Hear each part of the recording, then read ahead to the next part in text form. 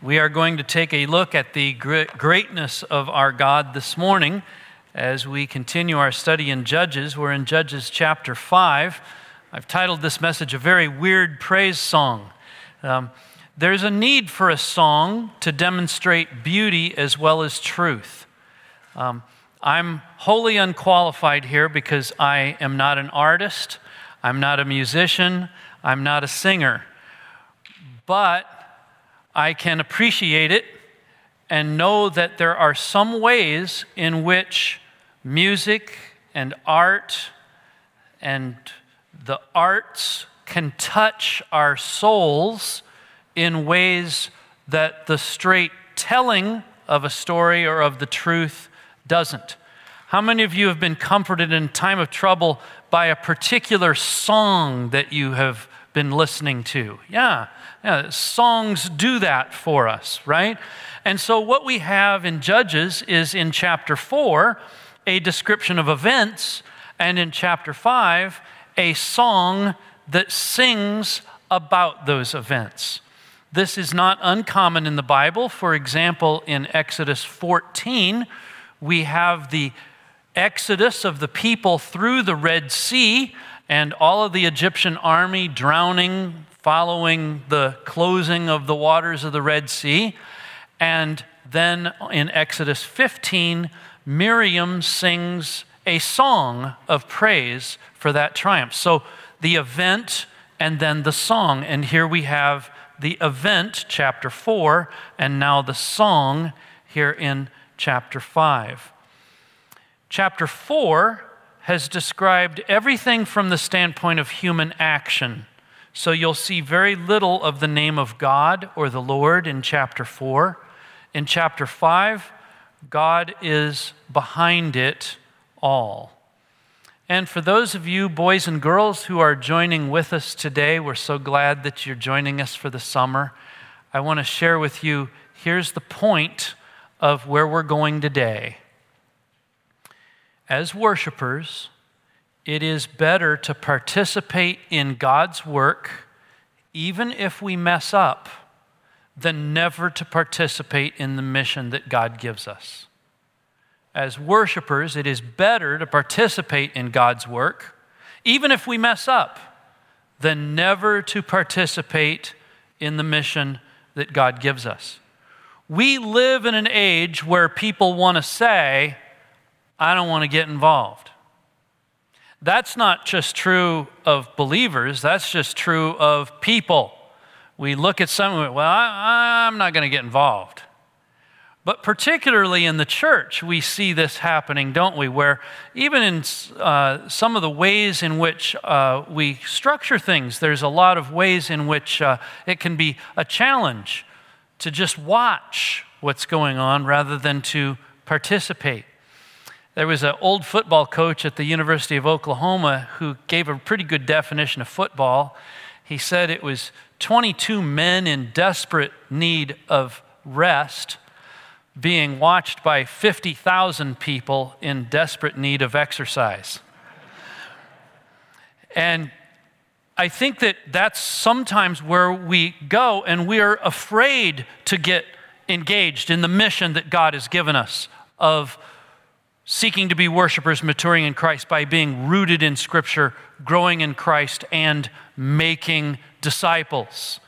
We are fearful of that, and we shrink back from it.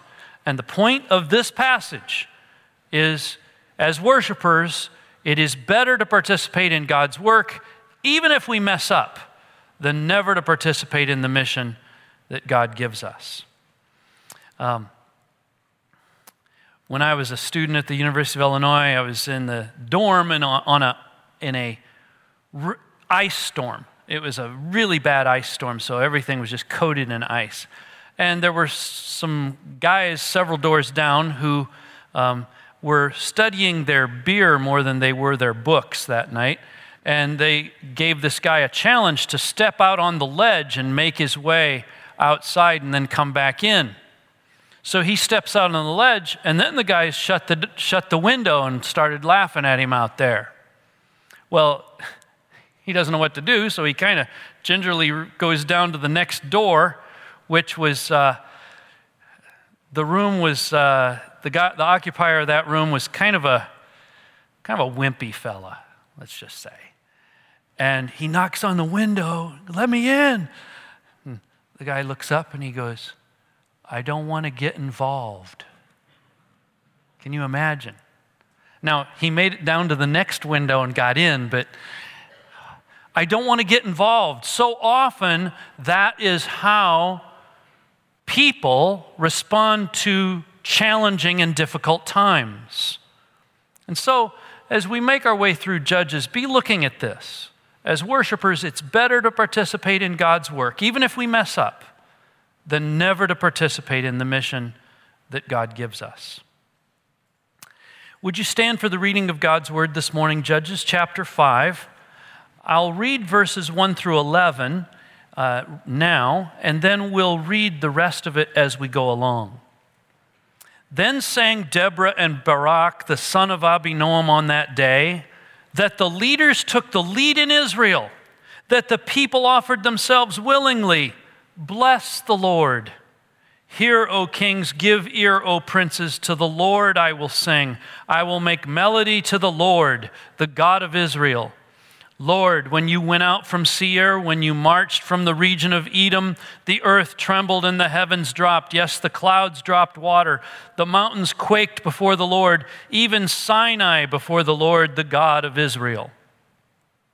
In the days of Shamgar, son of Anat, in the days of Jael, the highways were abandoned, and travelers kept to the byways. The villagers ceased in Israel. They ceased to be until I arose. I, Deborah, arose as a mother in Israel. When new gods were chosen, then war was in the gates. Was shield or spear to be seen among 40,000 in Israel? My heart goes out to the commanders of Israel who offered themselves willingly among the people. Bless the Lord. Tell of it, you who ride on white donkeys, you who sit on rich carpets, you who walk by the way. To the sound of musicians at the watering places, there they repeat the righteous triumphs of the Lord, the righteous triumphs of his villagers in Israel. Then down to the gates marched the people of the Lord. Please have a seat. In these first three verses, we see praise for and to leaders, but also for and to followers. In verse 1, Deborah and Barak join in a song that is now 3,000 years old. It's an ancient song to us. It was brand new to them, and they are singing. What do they sing? In verse 2, they sing, "It's praiseworthy when leaders lead." It's praiseworthy when leaders lead. Do you see it? That the leaders took the lead in Israel. Bless the Lord. We live in a day where there are a lot of leadership positions and very few people actually leading. There's several reasons for that. One is that it's hard to lead. Another one is that when someone pops their head up in leadership and tries to do something, once in a while, they aren't perfect in their leadership. And what happens then? Criticism, rightly or wrongly, comes, and it causes people to maybe shrink back. And that was what was happening in the days of the judges. Do you remember what happened in chapter 4? Deborah is judging Israel down in the central highlands, and Barak from way up north is called by Deborah to come down and talk to him about what's going on up there. And she says, "Go up and you can fight these guys and beat them." And Barak says, "Well, if you go, I'll go. But if you don't, I'm not going." There's a little bit of a hesitancy about leadership. And so when the whole thing is said and done and the victory is had, what do they praise? They praise that leaders have led. Bless the Lord. But not only that, it's praiseworthy when people follow. Look at the second line of verse 2. That the people offered themselves willingly. Bless the Lord. These are remarkable things. that leaders actually led, that people actually followed. They offered themselves willingly at the service of their leaders to engage in this battle against Sisera and his 900 iron chariots. The Lord is blessed by these remarkable things of leaders leading and people following. He's blessed by it. These are things that we sometimes take for granted. They are often unthinkingly expected. They are often surprisingly rejected.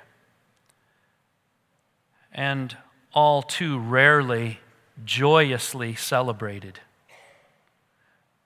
When was the last time you celebrated that leaders led and that people followed? Deborah and Barak join in this song for this. Who are these kings and princes in verse 3? Well, they must be the enemies of Israel because Israel had no king. And notice the focus is, to the Lord I will sing. To the Lord I will make melody. To the Lord, the God of Israel. That's the focus of the worship. And they want those kings and princes to know that song and to know that God. In verses 4 through 11, we have a praise for the preparation of hard times and praise for the pain of hard times. Most often we want to avoid hard times, don't we? We don't want to prepare for them. And when we meet up with them, when we feel the pain of them, we don't think, oh, thank you, Lord, for this hard time. Give me more of it. No, we don't do that. Here there's praise for both the preparation and the pain of the hard times. Let's think about verses 4 and 5, because what Deborah and Barak do in their song is they look way, way back now. In this song, they go back to the Exodus, and they're remembering what God did in leading Israel out of Egypt. And they first go to where they were when they first entered the promised land. They entered the land of Edom, and how God was good to them when they first got there to Edom before they entered the promised land. And then they reflect on that and they start to think, well, it even goes farther back than that, and they go to Sinai. And so that's why verse 4 says, you marched out from Seir, which is another name for Edom. You marched from the region of Edom. The earth trembled, the heavens dropped, the clouds dropped water, the mountains quaked before the Lord. And then they go back even farther, even Sinai before the Lord, the God of Israel. This was preparation for hard times. They'd come up from the promised land. And the story goes even further back to Mount Sinai. And the common theme is that when the Lord is on the march, things change. The earth trembles, heaven drops, clouds pour rain, mountains quake.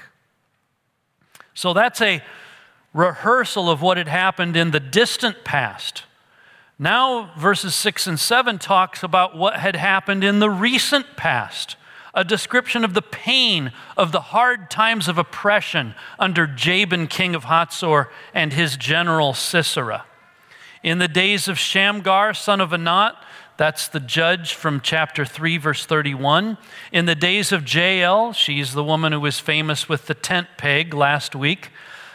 But it says, in those days, the highways were abandoned and travelers kept to the byways. What's that mean?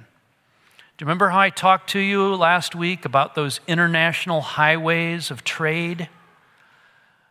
Remember the map? Those international highways of trade completely stopped as far as Israel was concerned.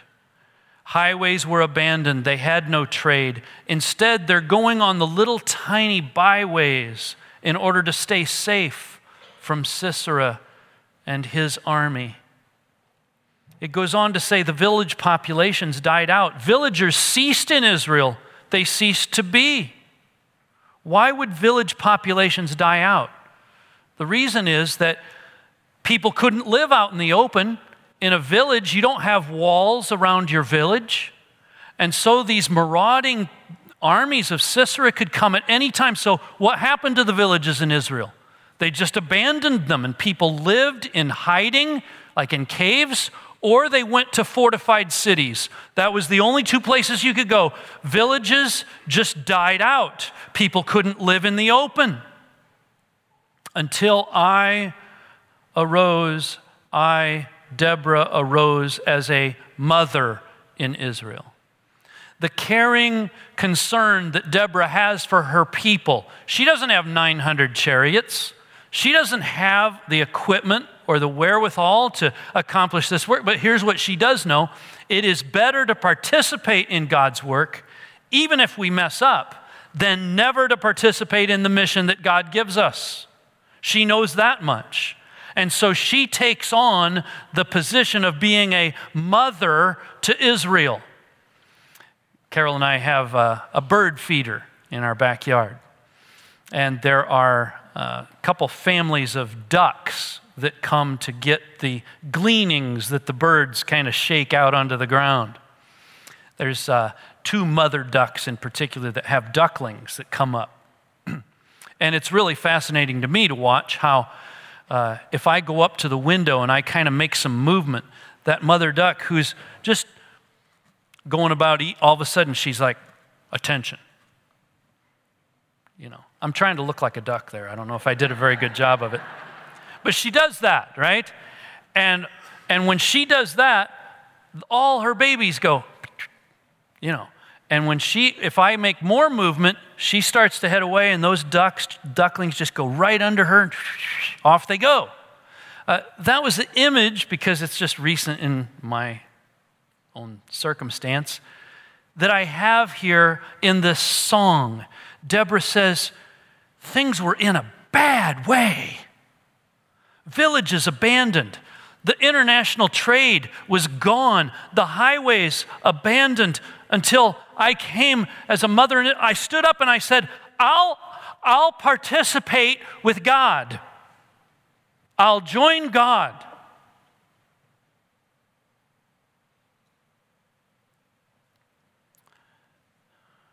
Verse 8 gives an explanation for the oppression.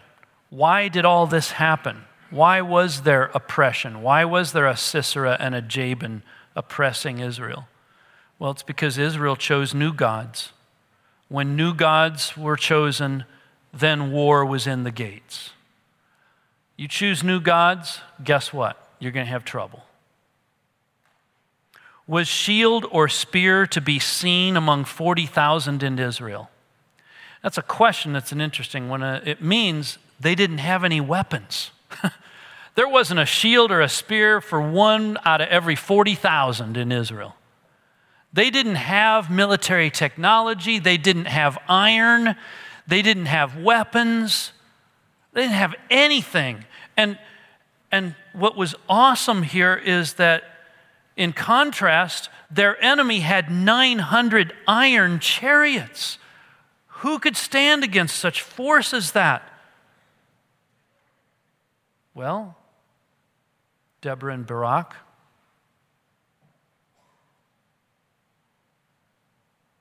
Notice verse 9. My heart goes out to the commanders of Israel who offered themselves willingly among the people. Deborah's singing, my heart goes out to these guys who went out to fight with nothing. They just were ready to participate in God's work, even if they were going to mess up, rather than not participate at all. They didn't have military or technological resources, but there's a joy of leaders leading, offering themselves willingly among the people. Bless the Lord for that. Verses 10 and 11, the praise of the fact of victory leads to the praise of telling the victory to others. They actually won this thing.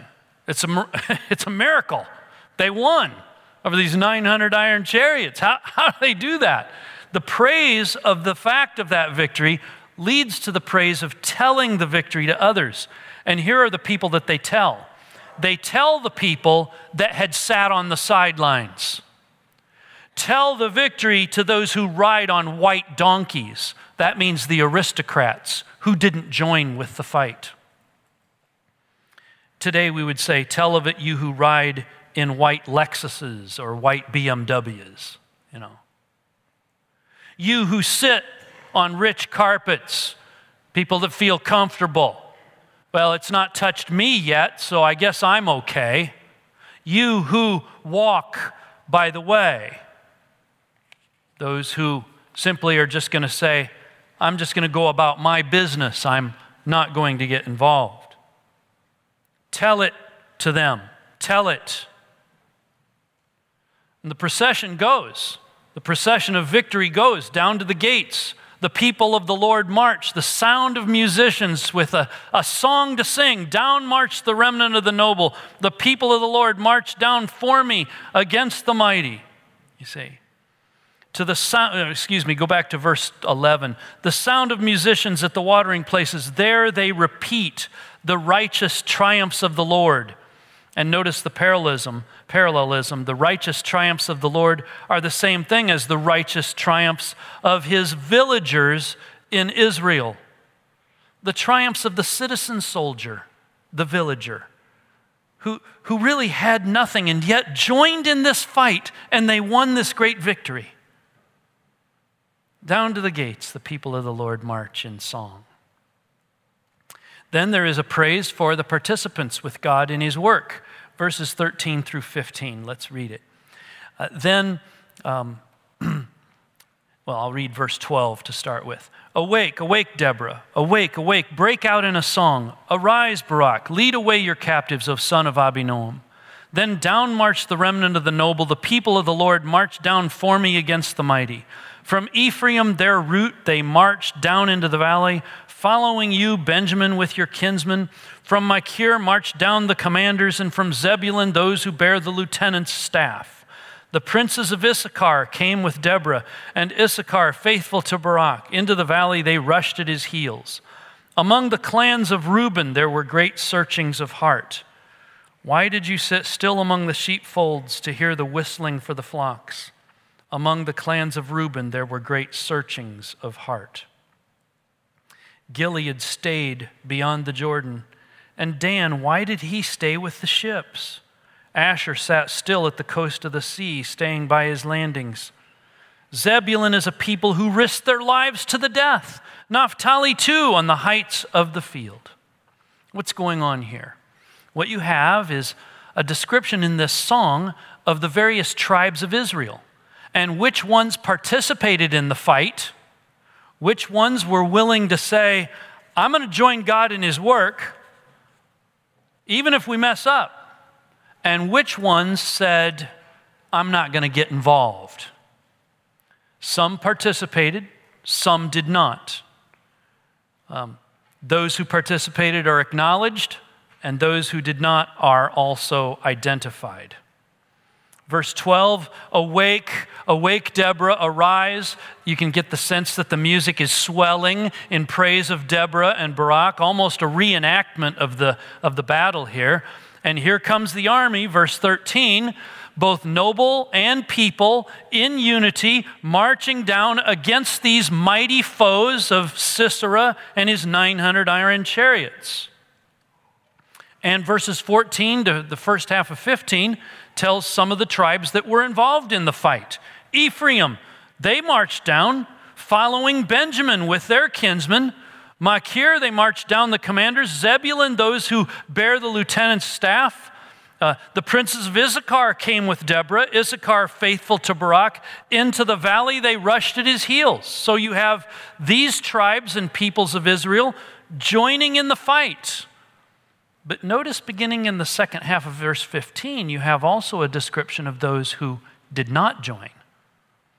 Among the clans of Reuben, there were great searchings of heart. Notice that that's repeated in verse 16. Among the clans of Reuben, there were great searchings of heart. What does that mean? Well, if you look at what's in the middle, they sat still among the sheepfolds. They didn't go out to the fight to hear, they sat still to hear for the whistling of the flocks. They're interested in their own thing, and there's great searchings of heart. Have you ever heard of the paralysis of analysis? You ever heard of that phrase? What was going on in Reuben is they're debating, well, should we go or not? They got 900 chariots there. I don't think we should go. Well, we've got our flocks to take care of. I'm not sure what we should do. Maybe we should go. Maybe we shouldn't. Maybe we should go. Maybe we shouldn't. And they had 1,000 committees doing 1,000 meetings to decide to do nothing.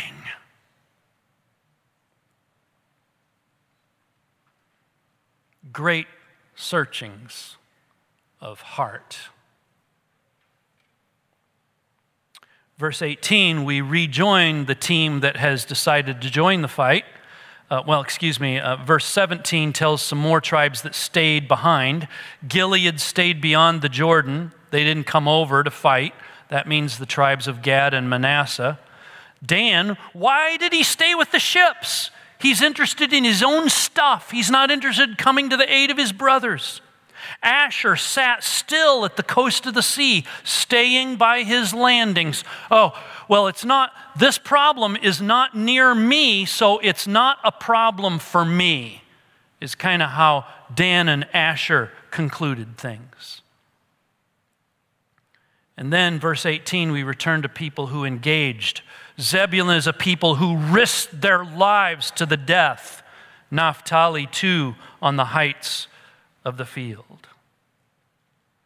As worshipers, it is better to participate in God's work, even if we mess up, than never to participate in the mission that God gives us. In verse 19 through 23, we have praise for the battle fought. Let me read it. The kings came, they fought. Then fought the kings of Canaan at Tanakh by the waters of Megiddo. They got no spoils of silver. From heaven the stars fought. From their courses they fought against Sisera. The torrent Kishon, that's the name of a river that flows through the Jezreel Valley. The torrent Kishon swept them away. The ancient torrent, the torrent Kishon. March on, my soul, with might. Then loud beat the horses' hooves with the galloping of his steeds. Curse Meroz, says the angel of the Lord. Curse its inhabitants thoroughly, because they did not come to the help of the Lord, against the mighty. This is a praise for the battle fought. The song now comes to the fighting. The enemies of Israel were fighting, not just the armies of Israel, though, but they're fighting the Lord himself, aren't they? Do you see it? How they join in the Jezreel Valley by the waters of Megiddo. And instead of just fighting against the tribes of Israel, notice verse 20, from heaven the stars fought. From their courses they fought against Sisera. The stars in the heavens fought? What does that mean? It means that there's a cosmic battle going on here. There's a bigger battle than we imagined. And that God is changing even cosmic forces to bring about some events that happen that leads to Sisera's destruction and defeat. This is not a time of year when there's supposed to be rain in the Jezreel Valley. It's not supposed to rain. When you go out to fight, it's in the spring of the year. Even today, by the way, in the Middle East, there's times to fight and there's times not to. And Sisera is wise enough to know when to fight and when not to. He didn't go out in the rainy season. And yet the rain came. In fact, it came so bad, the torrent Kishon, this river, swept the iron chariots away. Anybody see the pictures of Sugar Creek yesterday? At its worst, you know? Just think about 900 iron chariots going into the Sugar Creek at that moment. Guess what? Iron doesn't float. So here they had this great technological advantage, but they're just all swept away. Just whoosh, all of a sudden the chariots are meaningless in the mud and the flow of this powerful water, this torrent that's coming. God fought from the heavens. Sisera may have 900 iron chariots, but he does not have the stars at his command. The weather conspires against Sisera. His chariots are no good in the mud of the downpour and the water rushing. The God who had turned the sea into dry land at Exodus now turns the dry land into a sea. And it is the Lord who controls the water. That's what Abraham Carovella says in his commentary. Did you know that the Canaanite god, Baal, is the storm god? He holds up his hand. You'll see these little, archaeologists find these images all over of Baal, and he's always got his hand up. And the reason is he's got a lightning bolt in his hand. He's going to bring rain and bring fertility to the earth. Baal, the storm god, has failed his people, just as he will fail Israel 250 years later under King Ahab. Verse 22, the loudness of the battle is now enjoined in the song. Then loud beat the horses' hooves with the galloping of his steeds. Can you imagine, those of you who are percussionists, how much fun you're going to have at the song of Deborah at verse 22? I mean, loud beat the horses' hooves with the galloping of his steeds. A crescendoing here. But, verse 23, again, there's one town that refuses to join the fight. They did not come to the help of the Lord against the mighty. It says it twice. They did not come to the help of the Lord against the mighty. Why does not coming to the help of the Lord, what does that mean? Not to come to the help of the Lord. I mean, he's in charge of the stars and the weather. Why is this a problem? It's a problem not because God needs this town to accomplish the victory over Sisera, right? That is not why. Why is this a problem? It is because as worshipers, it is better to participate in God's work even if we mess up than never to participate in the mission that God gives us. Now we come to verses 24 to 31. Most blessed of women be Jael, the wife of Heber the Kenite, of tent-dwelling women most blessed.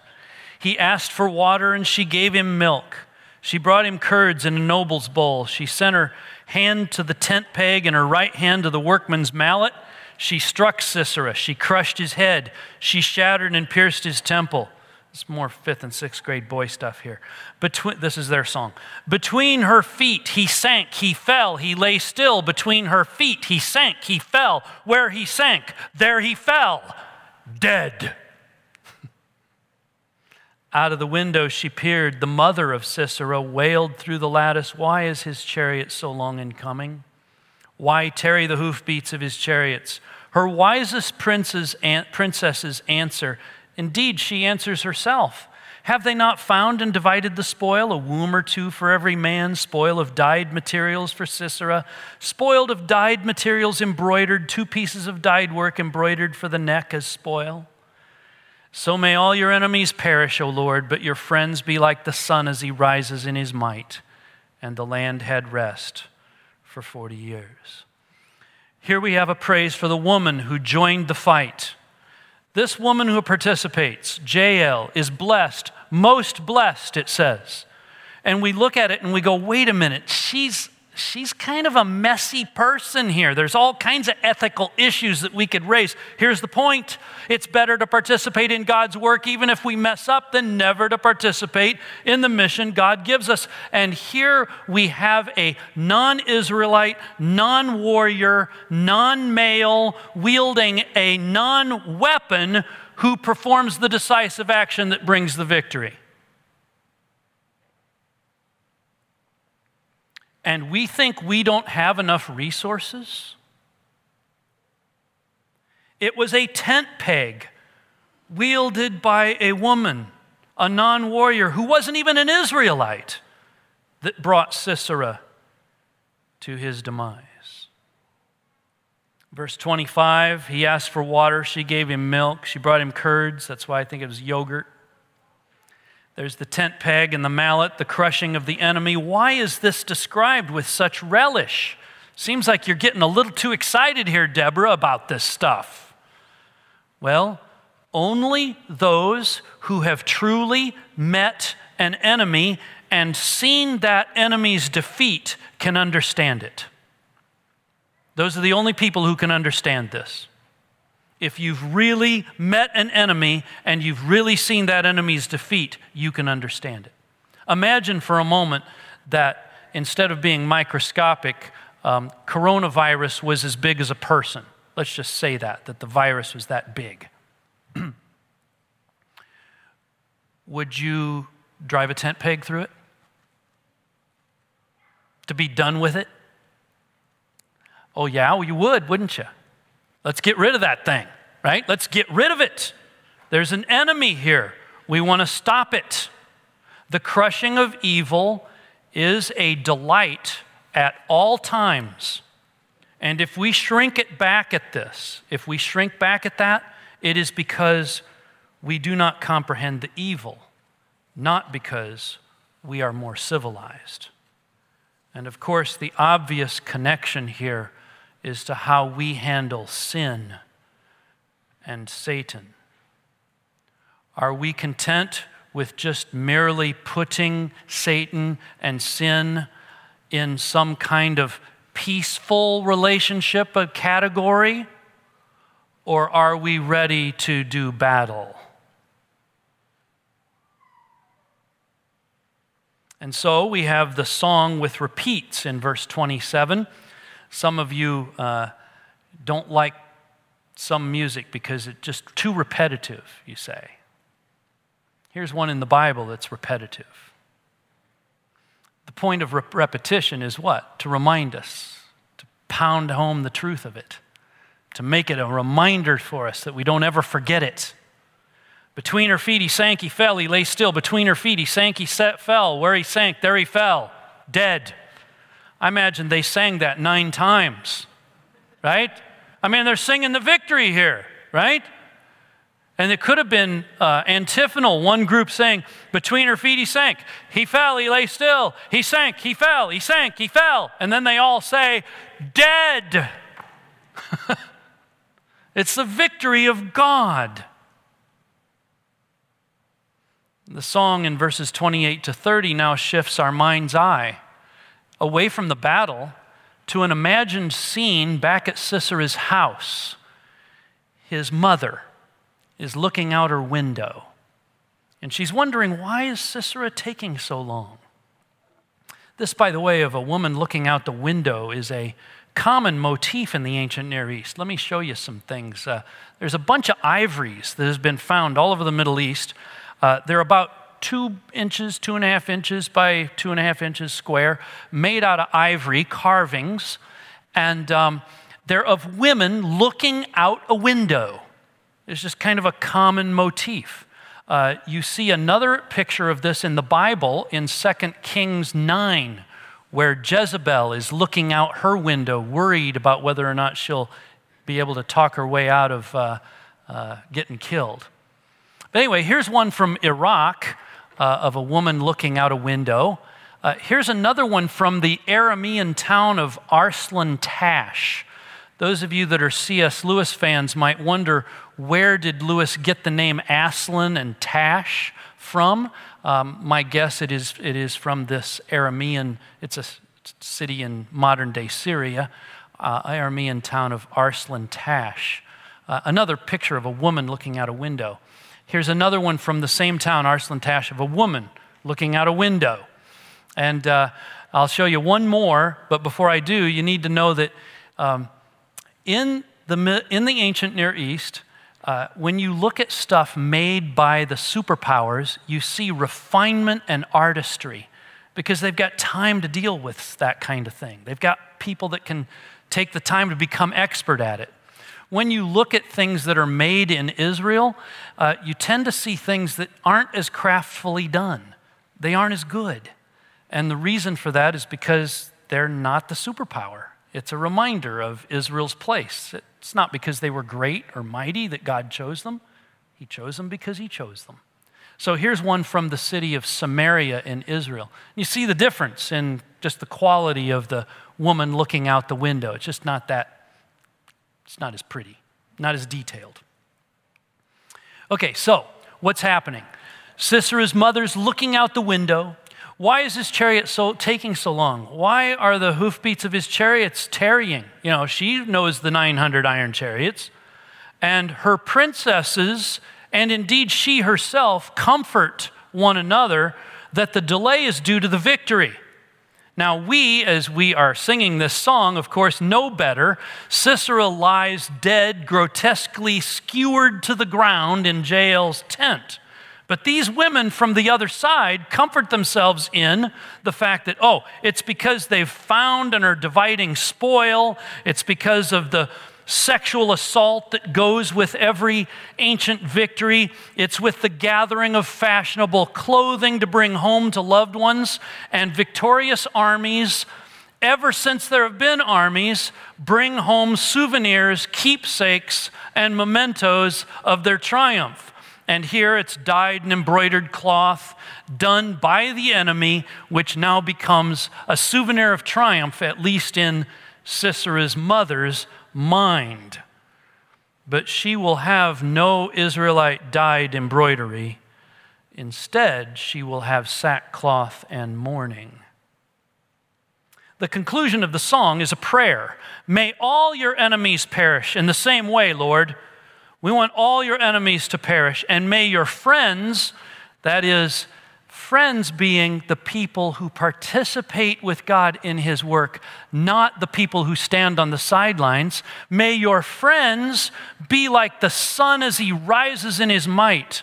Israel is a nation in the Middle East that has one of the highest degrees of what's called insolation in the world, insolation. It means the intensity of the sun is hotter there than most places on earth. And so it's intense. I remember leading a group one time where we're out there in the sun and we're going to talk about these Psalms and we're all excited, and there's a lady that's sitting there and she gets her foot underneath a rock and she complains. She says, well, at least my foot is in the shade. That's the intensity of the sun, right? And may your friends be that intense, rising in his might. So,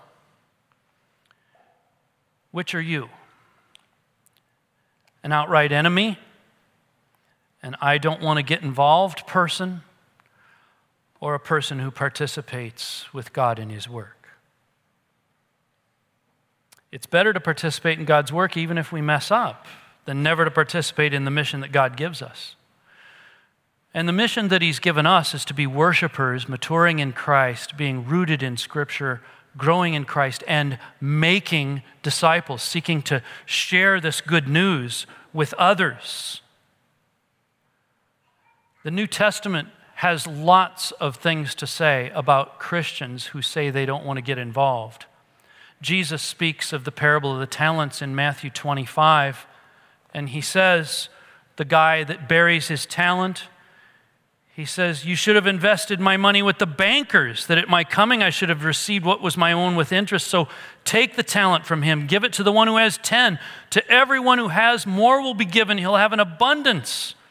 But from the one who has not, even what he has will be taken away. And cast the worthless servant into the outer darkness. In that place there will be weeping and gnashing of teeth. Kind of a sobering thought, isn't it? The Apostle Paul says something very similar in 1 Corinthians 3 about no one can lay a foundation other than the one that's laid, Jesus Christ. But we should be careful how we build on that foundation. We can build on it gold, silver, precious stones, wood, hay, straw. Each one's work will become manifest. The day will disclose it. That means the day of Christ's return. Because it'll be revealed by fire, and the fire will test what sort of work each one has done. And if the work that anyone has built on the foundation survives, he will receive a reward. If anyone's work is burned up, he will suffer loss, though he himself will be saved, but only as through fire. Again, a sobering thought, isn't it? It's better to participate in God's work, even if we mess up, than never to participate in the mission that God gives us. And Jael, for all of her foibles and all of the things that we could criticize about her ethics, is blessed here because she said, I'll join God in his work. I love what D.L. Moody said when he was being criticized about his evangelism methods. He said, I like the way that I wrongly do evangelism better than the way that you are not doing it. God's hand is behind all things. Chapter 4 is the human actions. Chapter 5 is how God is behind it all. Will you join him in his call to you?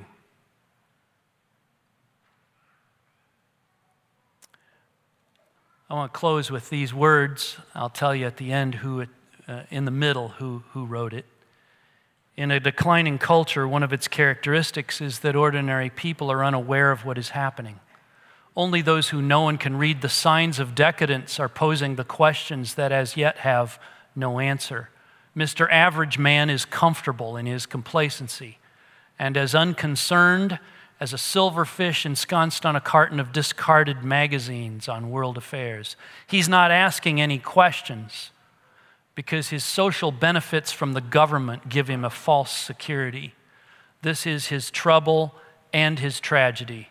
Modern man has become a spectator of world events, observing on his television screen without becoming involved. He watches the ominous events while he sips his beer in a comfortable chair. He does not understand that his world is on fire and that he is about to be burned with it. This was Billy Graham in his book, World Aflame, written in 1965. Graham concludes, in this cacophony of the voices of doom comes the Word of God. The Bible says that it is not too late. I do not believe we have passed the point of no return. I do not believe that all is black and hopeless. There is still time to return to the moral and spiritual principles that made the West great. There's still time for God to intervene. There's coming a time when it will be too late, and we are rapidly approaching that time. And so I ask you, not about what do we do about the social fabric. No. The question I ask you is, if you're a believer in Jesus, are you, as a worshiper, ready to join God in his work of making Christ known among the nations? Or will you say, we need to get a committee together to study this? Or are you going to say, that's not my problem, I'm fine right now?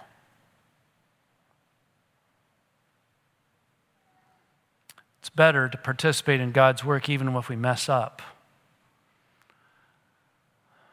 than never to participate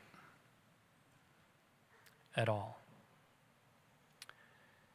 Heavenly Father, I pray today that those who are not believers in Jesus would recognize the hour is late. Jesus, you are coming back. And that those who've never put their faith and hope in Christ would do it right now.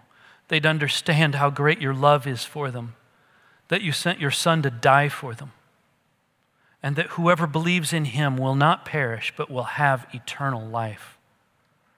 I pray also, Lord, that you would please awaken your church. Not just East White Oak Bible Church, but although we do pray you would awaken us, but you would awaken your church all over the globe to recognize the lateness of the hour and that the answer does not come by politics or social action. The answer comes by the proclamation of the gospel of Jesus Christ. And we wouldn't waste our time just sitting around analyzing it, and that we wouldn't sit around excusing ourselves, but that we would get in the fight. Oh yes, there are 900 iron chariots arrayed against us. And there isn't a shield or a sword among 40,000 of us.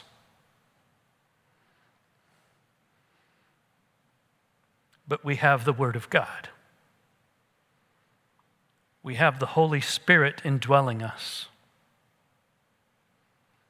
By your grace and strength, help us to be such men and women that will take our mallets and tent pegs,